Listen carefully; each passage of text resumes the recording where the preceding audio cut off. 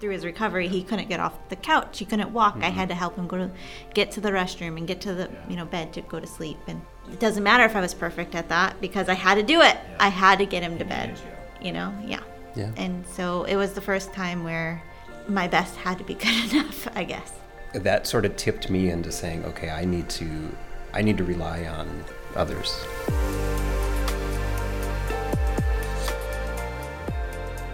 Thank you for listening to the Collective Church podcast. Collective is a church for the rest of us, which means if you've never been to church, walked away from the church, or are struggling to find a church to connect with, you belong here. Every Thursday over the next year, we are sharing a new episode in our Your Story Matters podcast series. This is an opportunity for people from Collective to be real about their brokenness and what God has done and is doing in their lives. These stories will be real and raw and vulnerable, and we hope they encourage and inspire you in your own faith to share your story.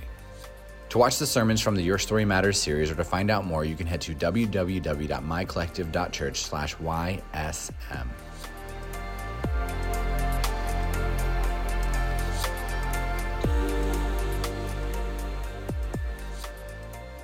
So we are back with part 2 of Jim and Andrea's story, and I know we left you guys with a little bit of a cliffhanger last time. Really didn't even get to the good part yet, and so here we are on episode 2, the part where Jim and Andrea meet and their story of, okay, how do they end up at Collective, and how do they end up on this podcast? And so I'm really thankful for you guys and your time, and I'm excited for our listeners to hear the resolution and really trying to lean in and leaning a little bit more and then leaning back out, and eventually you end up in Maryland again. So up to this point, you guys have both been through a ton. Where did you meet, and what was the beginning of that like? We met at a bar. I still had a fairly healthy distrust of women, so I wasn't really interested in dating a lot of people. I just wanted to go to the bar and just enjoy my own life and have everybody leave me alone. Yeah. I was there at a girls' night, my sister and one of my friends, and it was a karaoke bar. So I was the designated driver that night, and I was singing karaoke, had my boots on, and the metal stripping on staircases. Well, my heel got caught, and I flew off the stage pretty much when I was trying to get down. Mm-hmm. My ankle was completely turned sideways, and then this guy comes around and he's like, "It's okay, I'm a nurse." Oh, there you go. So, side note, I wasn't a nurse. Okay. I was in school. Okay, is that legal? No. Okay. I was not in a sound mind to say truthful things. Sure. I hadn't even taken my orthopedic rotation yet, so I had no idea what I was talking about. And it was but clear. If your foot is pointing, he's turning it. Yeah, your foot's pointed at your nose in the underneath way. It's bad, right? I know that much. This is kind of romantic. Mm-hmm. Yeah, so he was like, it's broken. You need to go to the hospital. Thankfully, everything worked out. We got to the hospital. He didn't follow me. He has no idea who I am, right? A couple weeks later, we're at the same bar. I'm on crutches. I was with somebody else, but I wasn't interested in the dude I was with. And then I saw him, she was waiting for me. That's right. Friend zone is what that is. Mm-hmm. Yeah. And I saw him in the back, and I was like, "Hey, I'm here with someone else, but here's my number." And I shoved it in his pants pocket, and the rest is history. No. Yeah, pretty much. I waited the obligatory 10 days because that's how excited I was to get into a relationship or even date anybody. Sure. And we went out on a date, and I said, this one's okay. Yeah. This one's okay. So we started dating. And well, first he said, "I want to let you know that I have a daughter." Oh, yeah, I threw it out there first. Yeah, I was like, here's my cards.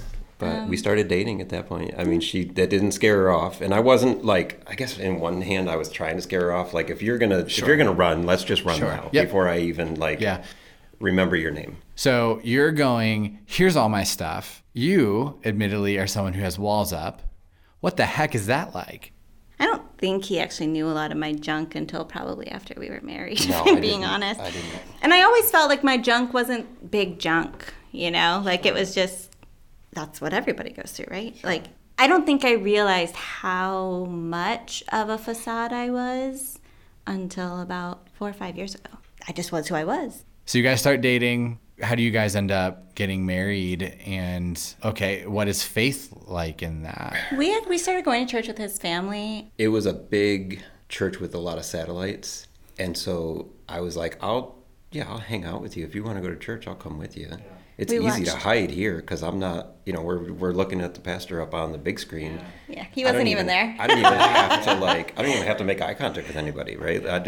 I can be a part of this in my way. Yeah, they're not going to come and talk to you and then I don't have to listen to you try to BS your way through this and tell me how great Christianity is, because I know Jesus is good, but this stuff's not, Yeah. That church actually ended up marrying us. Of course, I was the first person I know of, at least in my family, that didn't get married in Catholic church. At that time, we were living together, sexually active, and they said, we won't marry you. They were like, well, you can write a letter to the elders and explain your situation. Why? I was like, you got it. So I wrote a letter, and I said, I'm pretty sure one of your principles in this church is that you meet us where we are. I don't know if that only means when we're okay and when we're doing the things that you want. But right now I live with my soon-to-be husband. I was supposed to graduate 6 months ago, and I didn't. And I was supposed to get a job, and I didn't. So I'm still in school, and I didn't have a place to live. And so, we're living together. Well, come live with me. I mean, we were at a point where we weren't sure if we were going to make it, because if she had gotten a job elsewhere, she had applied all over the country. And I was like, well, if this happens, then we'll try, but I don't have a lot of faith that this is going to work out. Yeah, because you wanted to stay at least somewhere close to your daughter. Yeah, and I was still in school too. There's something different about this one, sure. I really liked hanging out with her, and she broke my cardinal rule of don't get involved with women. So I wrote the letter, and we got a call, and he was like, I don't know what you said, but I've never had the elders agree to marry somebody. But they'll marry you. I called them on their own bullshit. Yeah. And I also promised in the letter that we would not have sex during the time of the engagement, which it almost broke us, I think. Yeah. My crap was over here, her crap was over here, but when we were together, we were together, and there was nothing else that we had to think about, Yeah. And you guys both uniquely understand, just based on previous relationships, there's so much vulnerability that happens. And you guys chose to be vulnerable with one another. When if she were to leave, or, that was a breaking point for you, you do know, that's a piece of you. And so it's really interesting about sex, and specifically when people have sex before marriage, is all the good things that God created it to be, you still feel. It's not void of those things, but then it's figuring out, what the heck do we do? Why do I feel this way? Typically, when there's a break off, then that's where the shame comes from. I have similar conversations with people. If they're living together before they're married, it's hey, this is not a deal breaker, but we need to talk about this. And it's not because it's if you do these 3 months correctly, it negates everything else. It's just saying hey, maybe no one's ever had a conversation with you, and at least let's go into this thing doing it the right way. My favorite strategy right now is I've married a few couples in the past few years that are we want to live together. I'm I'll just sign the paperwork now, because really that's what it is, and then you can do the ceremony later, and no one needs to know. And I've done a few weddings the past year where it's we're at the ceremony, it's they've been married for a long time because they were wrestling with that. We want to live together, my lease is up, that kind of thing. There's definitely a better way to approach it than a flat out no.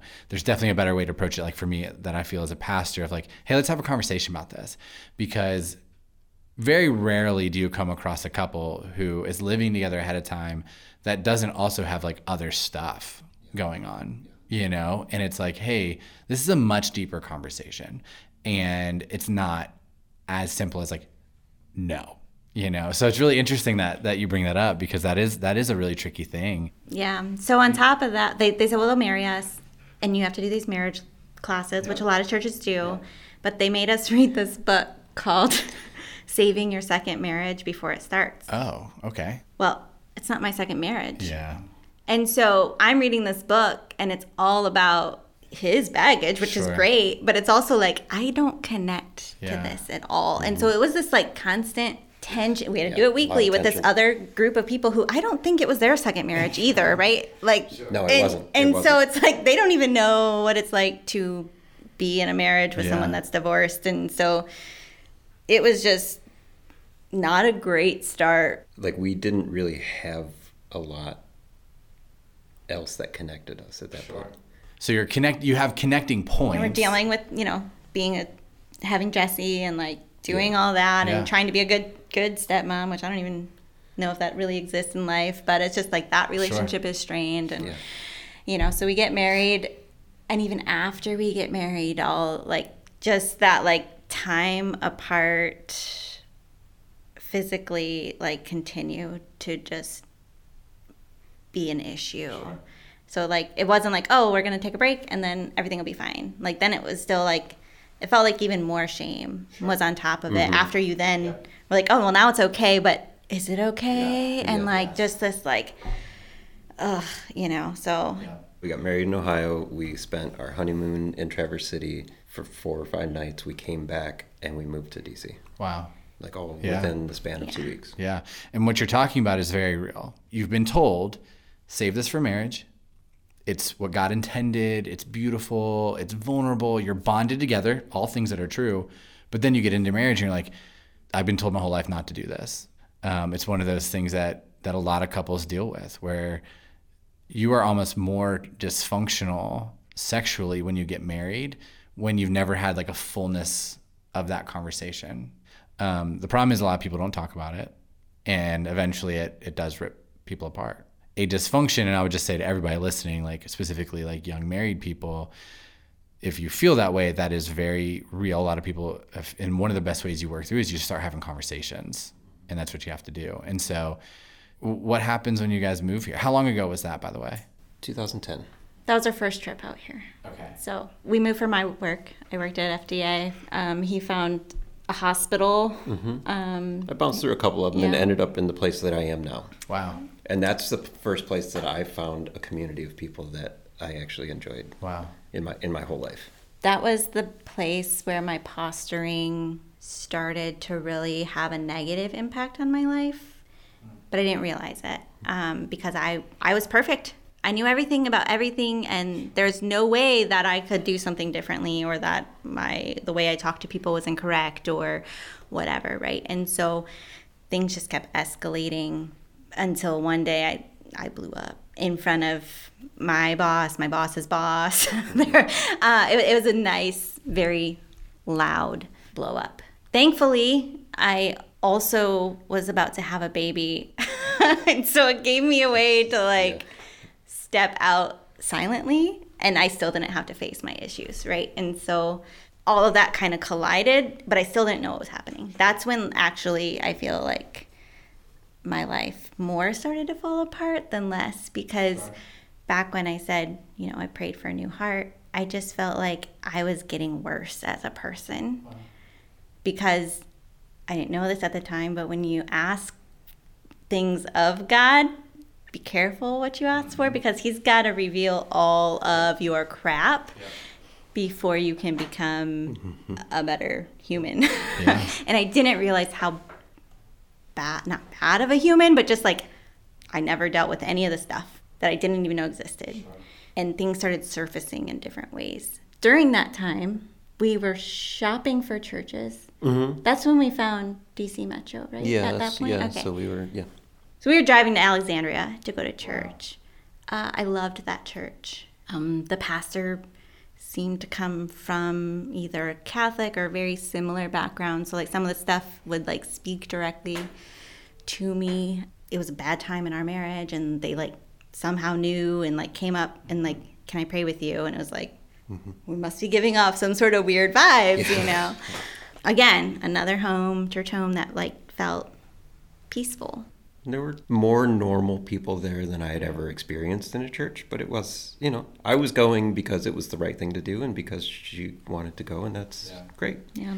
But because it was so far away, we couldn't get involved. They did have a lot of things that I wish I could have gone to, right? But I was I am not driving through Alexandria, in the middle of the week. Wednesday night, not happening. But that is the church that I got baptized in as an adult, and then we had Preston, beautiful baby boy. And looked at the house prices out here and said, you got to be kidding me. Yeah. And we moved to Indiana. Was there some healing and growth? Like you said, you had the blow up moment, but that new heart that you prayed for, were you like, is it there, or was Indiana kind of an opportunity where you're like... Well, so Indiana was the place I went to run away and hide, to quit. Okay. So I quit because I failed. Yep. So I quit, although I would have never admitted it then. This is too hard. You're like everybody else who already hates me in my whole life, so I'm not going to try. I'm going to leave, and I'm going to try again in Indiana.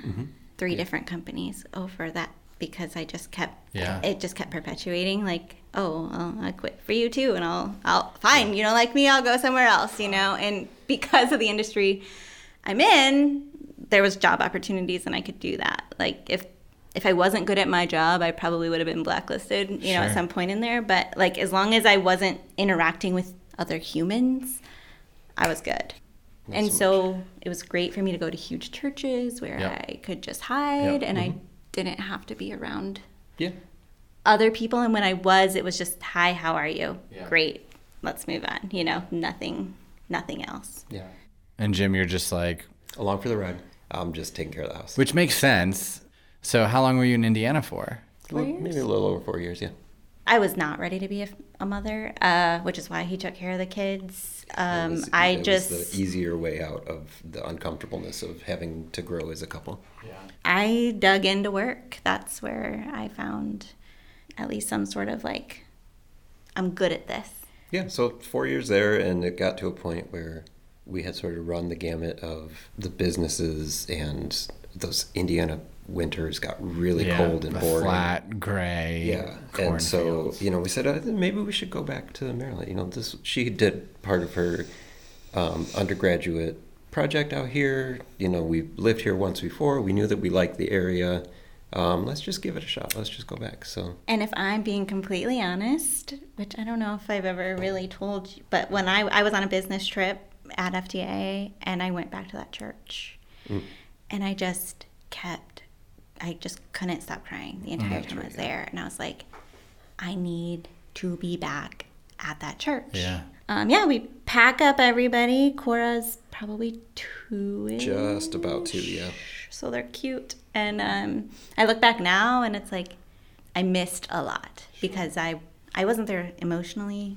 I wasn't there physically a lot of times because I was very wrapped up in work, but I pretended. I looked like a great mom. So it's like running again, though. You're kind of going back to something that felt maybe real, but never fully got there. And so do you end up in Frederick, or did you guys go back to... We came back, we came out here and we were looking around, and this place had blown up compared to 2010 when we originally were in Rockville. And I was like, we could do this. I don't know if we went to a church I think probably a year or so, we just didn't go. We looked at a lot of churches. We looked at a lot of different places. And it was just like, I'm done. I can't walk into another one. Like, When you have that good experience, it's really tough. The bond, yeah. And not going to church, which, Jim, that kind of fits you. Yeah, it's fine. Yeah. But for you... it was a struggle. It gave you an opportunity again to run, kind of. Yeah. Yes. But yeah, we went to another church in Frederick first. And we went there for, 2 years probably? Yeah, about 2 years. Yeah. And I could feel myself like engaging in that, and I could feel that I was learning, and it was a good experience at first. It then became more like militant, like end of the world stuff, and I was like, this is not working, like I like obviously the end of the world is coming eventually, but nobody knows when that is, and don't pretend like you do. Yeah, Jesus says no one knows the time or the place, which there's this like weird thing in ministry where if someone goes, it's tomorrow, Jesus is like, no, it's not. Right. I don't know if that's true. Well, you guessed it, so it doesn't count. Yeah. But he does make it very clear, like no one knows. Like it's just something that between him and God. So I guess you can get us to so that's our last leg, right? So we're at that church, and it's getting weird, and it's getting militant, and the pastor's starting to yell at like the sound people from the stage and the lighting people because like they're not doing things right. And I'm like, well, that's exactly what I figured was going to happen. It's no surprise to me. But we were probably in our worst spot from our marriage at that point. We weren't a partnership. I made money, and he did everything else and also had a job.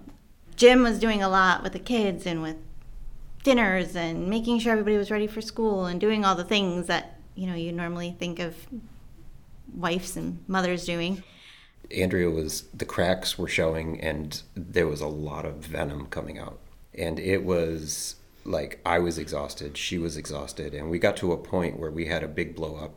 I don't really know actually what led to the screaming, probably something small. Yeah. And so I just, in a rage, left the house, not thinking, didn't have my phone, didn't have shoes on, and I just started walking down the street like, I don't know where I'm going or what I'm doing, but I can't be here and I can't do this. Yeah.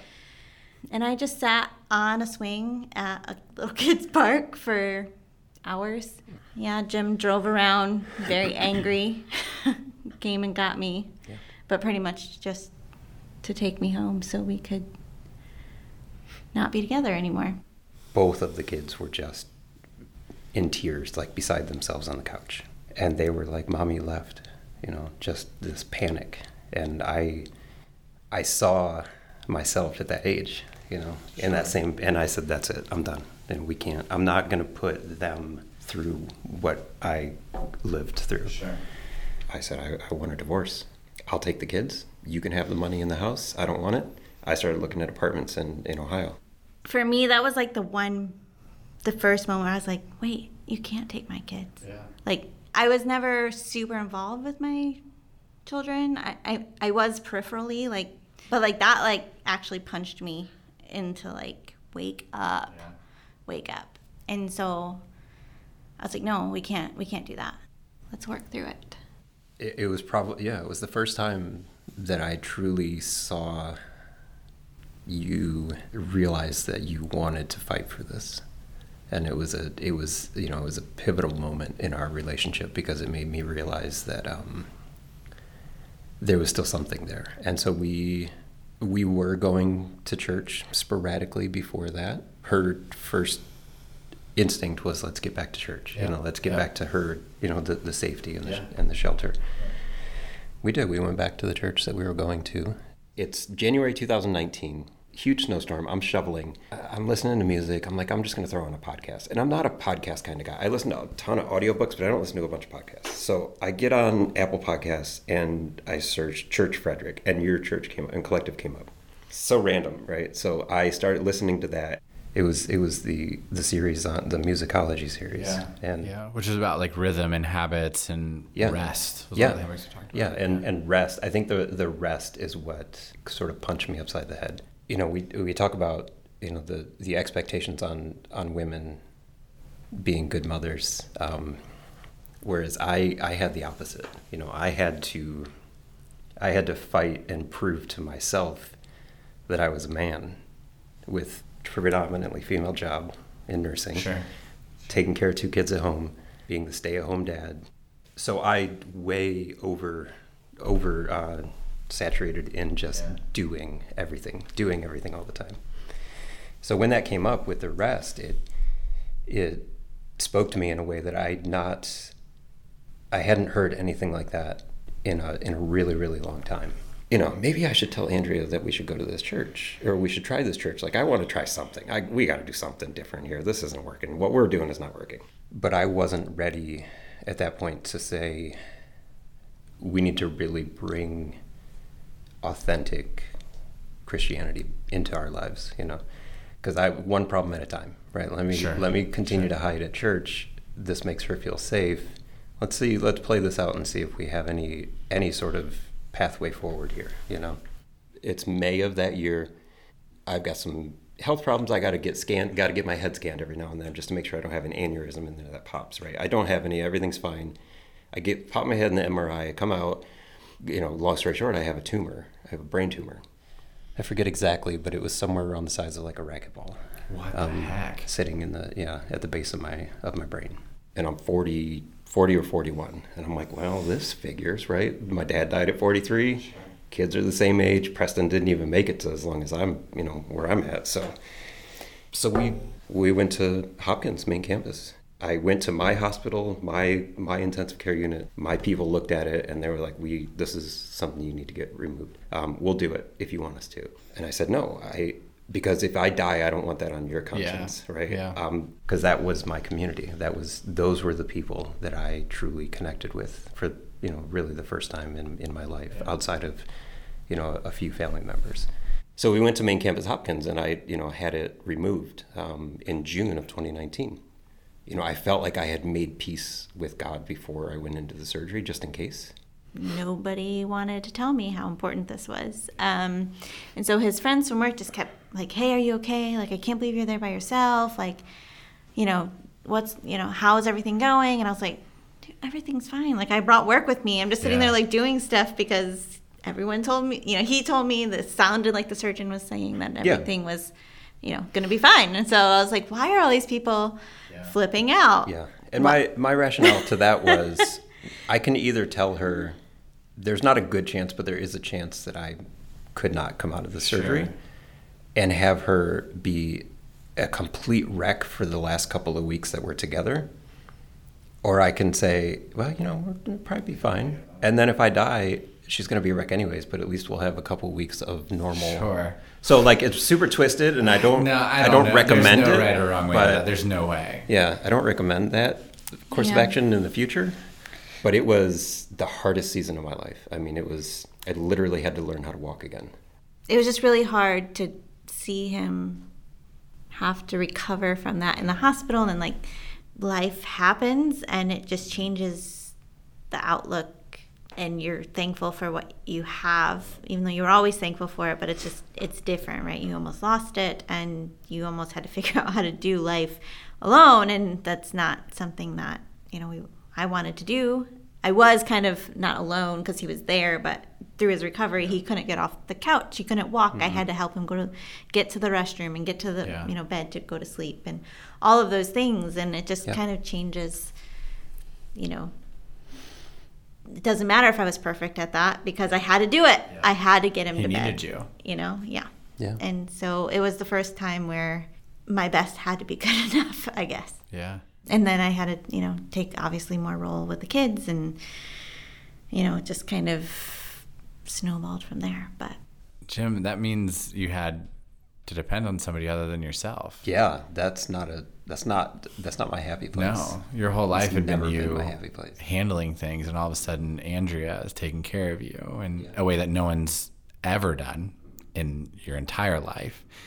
And Andrea, you're in a place where someone wants you to be you, not perfect, just you. I do want to encourage you both though. Like, I don't think you get out of that unless you did have strength in your marriage, unless you did have that like baseline of trust, that baseline of, unconditional love, even that baseline of faith has to exist through that. Okay. So coming out of that though, you eventually end up at Collective. I think one of the things you told me back in the day was like, it was like you started walking again. And one of the first things you did was come to West Frederick Middle School, which for people who don't have a memory of it, there were like 1 million steps to get up and inside. Yes.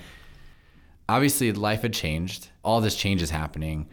Why another change?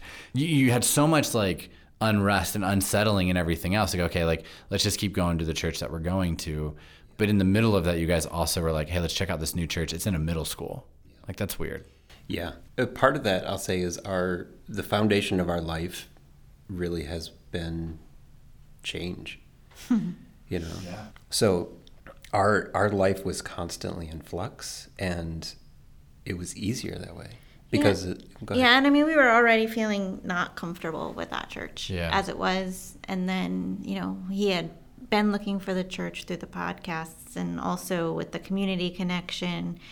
We just wanted to make sure we were doing something more than just sitting in a seat every week. And so I think all of that just kind of worked together. He had found you guys before the surgery and like had talked about it, but obviously we couldn't go for a while. And so he could walk, but again, it was all about balance. So like we had to go in together. Like it was dark in there. He can't balance in the dark. I still run into the walls. He still sometimes, the other day he came in and I was sitting in the front and he was serving and he walked in. He was like, well, this wasn't a very good day to not be confident in my balance, And so, it was all of that together. And sound was hard for him also. Sight. I couldn't, it was like I was living inside of a hamster ball in a hurricane. Interesting. So the only thing that keeps my balance forward right now is my vision. So if I close my eyes and I stand still, I'd start to tip over. I just can't, because they had to drill through all of my balance structures on the right side of my brain. So the right side of my brain has zero balance. So the left side had to learn how to balance for me.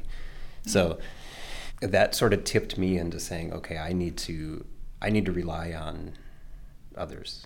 And part of that is, there's, like I talked about before, there's always been this kernel of truth. It's always been there. But I needed to find a place that had people who truly lived that way to the best of their ability. It's one thing to be in a spot where people are broken and messed up, which, I mean, those are my people, because that's who I am, right? That's been my whole life, is broken and messed up. It's harder for me to be open when the people look perfect. Sure. Because I just can't stomach it. It just doesn't feel authentic in any way, shape, or form. So yeah, that was probably one of my first acts of truly leading from a Christian standpoint. Was I said, we're going to go to this church next week.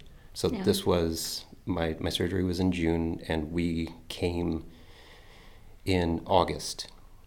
And the whole time I'm like, this better not be another game. This better not be another game. It was different. What I heard was real in a way that I was in the way I was expecting, because of the podcast that I had heard.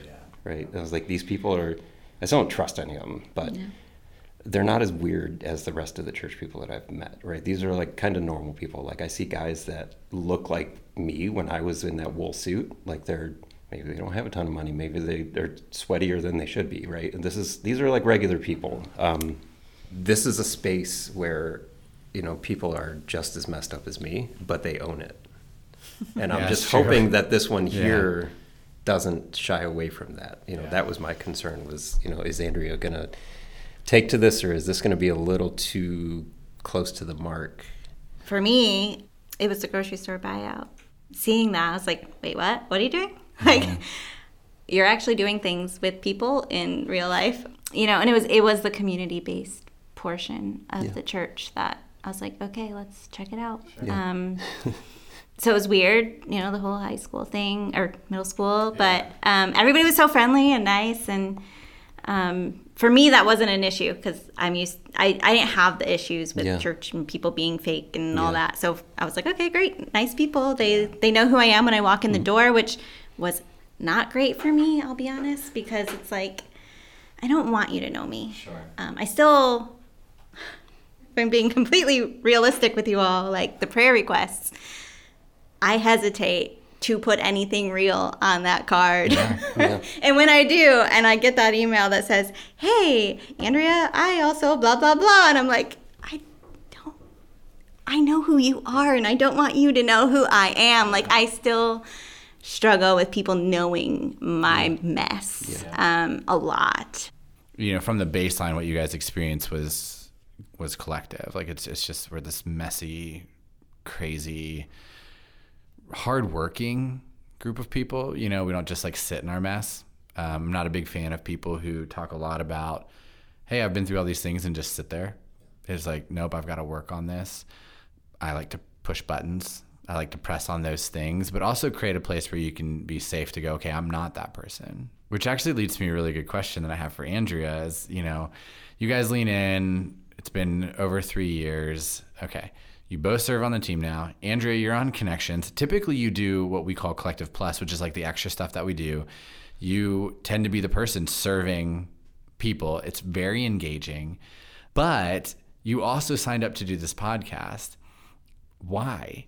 For everything that you've been through, for everything that you've wrestled with, this is really a big deal. And I definitely want to make sure everybody listening understands just how vulnerable this feels. Like, we're in this small room in the building, so it feels safe right now. But what people who are on this podcast will tell you is that the days leading up to when it goes live, like, you feel it all. Your heart beats a little bit faster. After it goes live, you see people on Sunday morning, and there's that it's just pure vulnerability. That's all this is. So what has gotten you to this place where you're saying, hey, I need to share this. I want to share this. Other people need to hear my story so that they can experience some healing and some growth and some change. Yeah, I mean, the last, 3-4 years has been a lot of me trying to be vulnerable. So for as long as I can remember, I've had walls and masks and ways of hiding. The reason I feel like sometimes, Collective Plus fits well, I have to engage with people for very short amounts of time. For very specific things. Very specific things. I'm very good at being friendly on the surface. Sure. But in order to actually know who I am, I've had to figure that out over the last few years, and breaking down those walls has been really difficult. Not only for me to be able to talk to other people about it, like that's super hard, but me realizing who I am and all of the things that I've done to myself to close myself off from people who do care about me. And so I've been taking steps to be more vulnerable with Jim specifically, just because, that's what's helped us kind of through a lot of this, is just to be honest with each other, and to really just be real. I spent my whole life saying I'm okay and being okay, but never, ever really being okay. There was always underlying sadness that I was never allowed to show.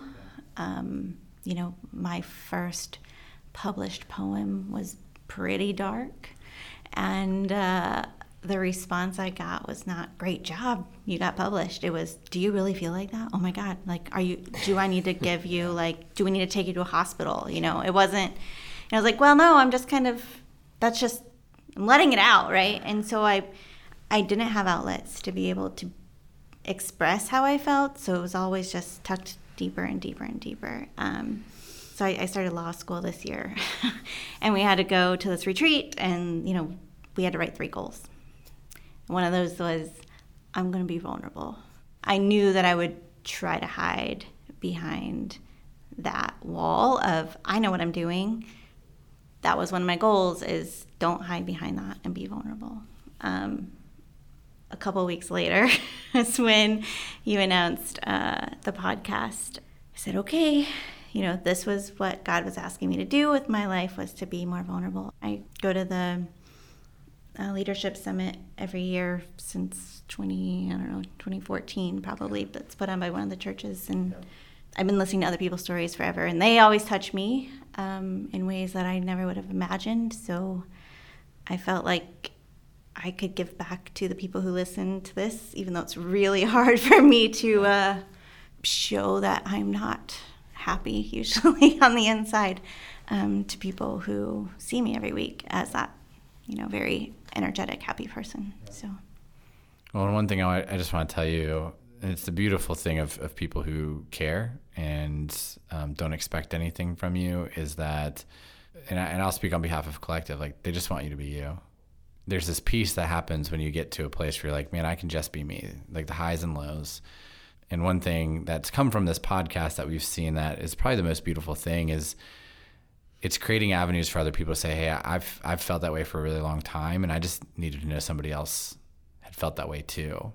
And I think both of your stories have so much of that, going in, kind of both of you guys going into the survival protective mode, and just happening to meet each other in that.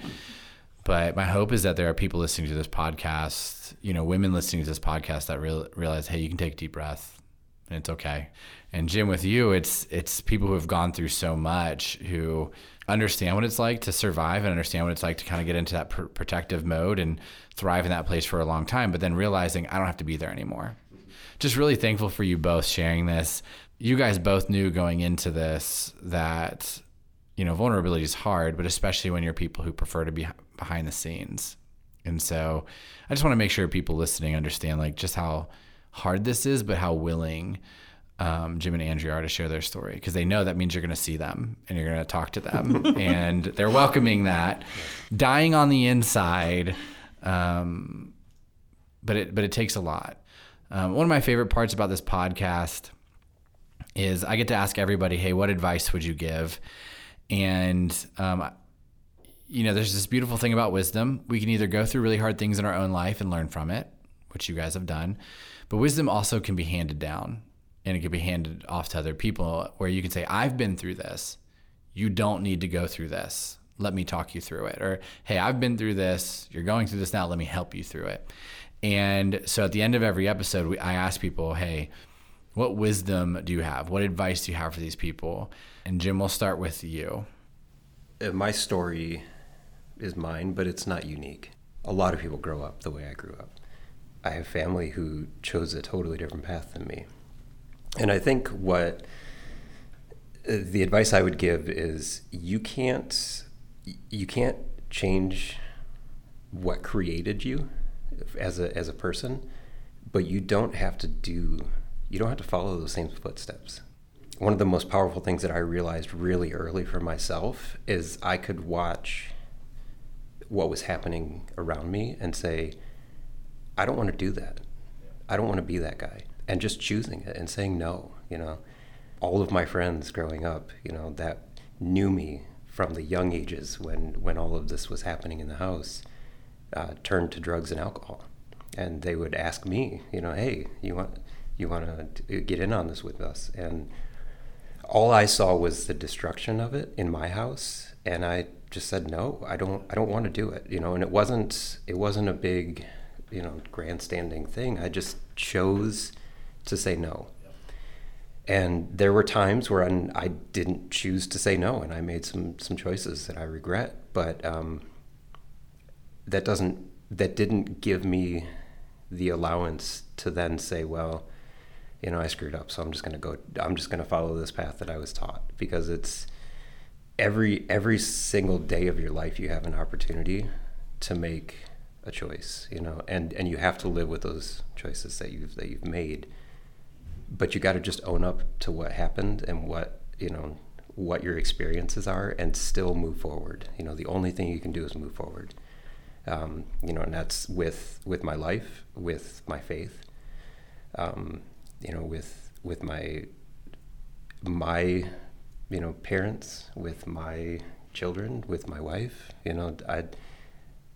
Every single day there are things that I wish I would have done differently, but I could point to things that I did right as well. And I hold on to those things that I did right, and I hold on to the good choices that I made, like marrying this girl and choosing to say, yes, I'm going to tell her that I want to come to this church, and I want to come here, and I want to find people, people that truly know what it is to say yes to these types of things, and to stop making everything in life about hiding from what you have experienced.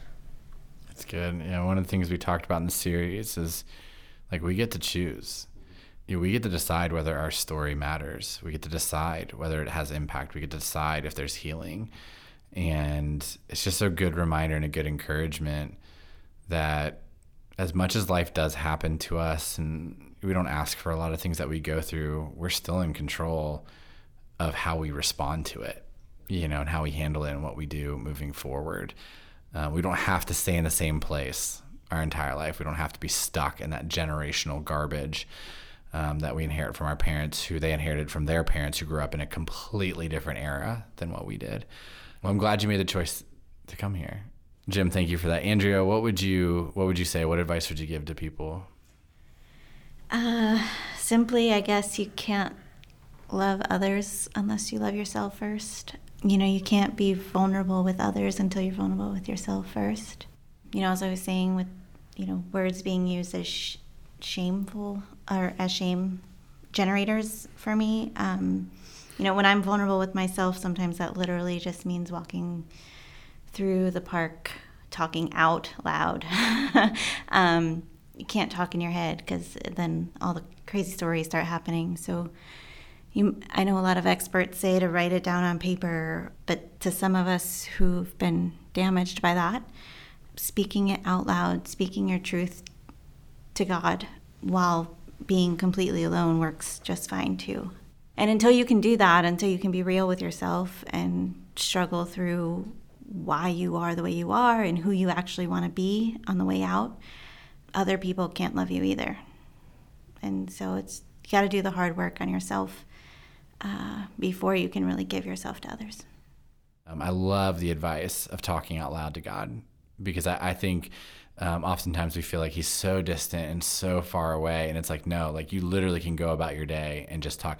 Some people are going to think you're crazy, but it's okay. That's why I do it in the park. Just like with everybody else who is crazy. You're going through Baltimore. Nobody. Yeah. If you're going down in the city, nobody cares. Well, like when you're on a nature trail and you're all by yourself, there's no one there to listen. Yeah. Usually there's not a cell phone to track where you are or do any of those weird things. Yeah. That can be vulnerable too. You're just talking to no one. Yeah. But God all at the same time. So. Which is vulnerable in and of itself. Yes. Because you're trusting that he's listening and that he cares. That's awesome. All right, last question. My favorite question of the podcast, really, just because almost every single one's been different. I'm learning so much, not just about the people that I get to share these stories with, but also just about how I obviously believe in the power of Scripture and how strong it is. But then you sit down and ask people what their favorite is, and you're like, we're not even scratching the surface of what Scripture is and what it does and what it means to people. And this gives us a small glimpse into how powerful it is. So feel free to share, what is your favorite Scripture? Sometimes people have shared more than one. That's totally okay. But share that with us. Andrea, we'll start with you. 2 Corinthians 4, 8 through 10. So we are hard pressed on every side, but not crushed, perplexed, but not in despair, persecuted, but not abandoned, struck down, but not destroyed. We always carry around in our body the death of Jesus, so that the life of Jesus may also be revealed in our body. That's really good. Thank you. And mine, Psalm 34:18. I like the Message translation for this one because I think it sums up a lot of life. If your heart is broken, you'll find God right there. If you're kicked in the gut, he'll help you catch your breath. Man, I think both of you guys have been through lives that feel pressed and crushed and a lot of gut kicks. But I'm so thankful for where God has brought you both. I'm so thankful for, the opportunity for you guys to share your story, because you get to take a step back and realize, like, as hard as it's been, you can see like the little imprint of God the entire time that leads you to this place, which, I say this on most episodes, like, this isn't a bow. This isn't perfect. It's far from it. That's a good thing. This is just kind of where you guys are. And as you continue to push toward vulnerability and trust and health, and as you raise your kids and you see that in them, and you see the goodness that comes from your own work in your kids, my hope is that this podcast can play a big part in that as well. And I'm so thankful for you guys. I'm thankful for your story.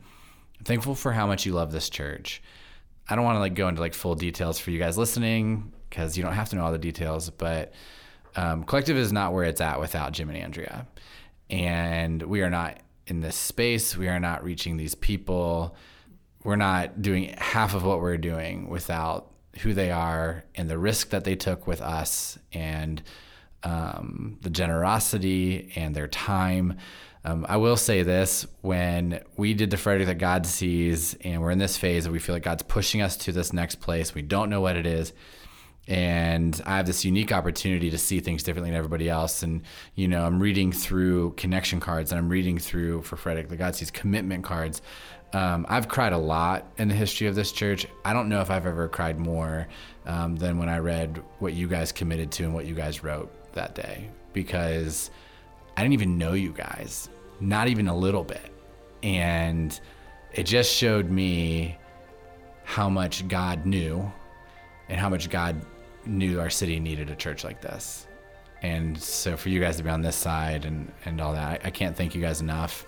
You guys blew me away. And it doesn't make any sense how you ended up at this church, being from the Midwest, and with everything you guys have been through. But I hope people listening to this podcast know that if their faith has grown and their life has changed in this church. You guys played a part in that, and I'm thankful for that, and I know other people are as well. So thank you guys so much for going further and taking another step and leaning in even more and being a part of this with me. Thank you guys. Thank you so much for having us.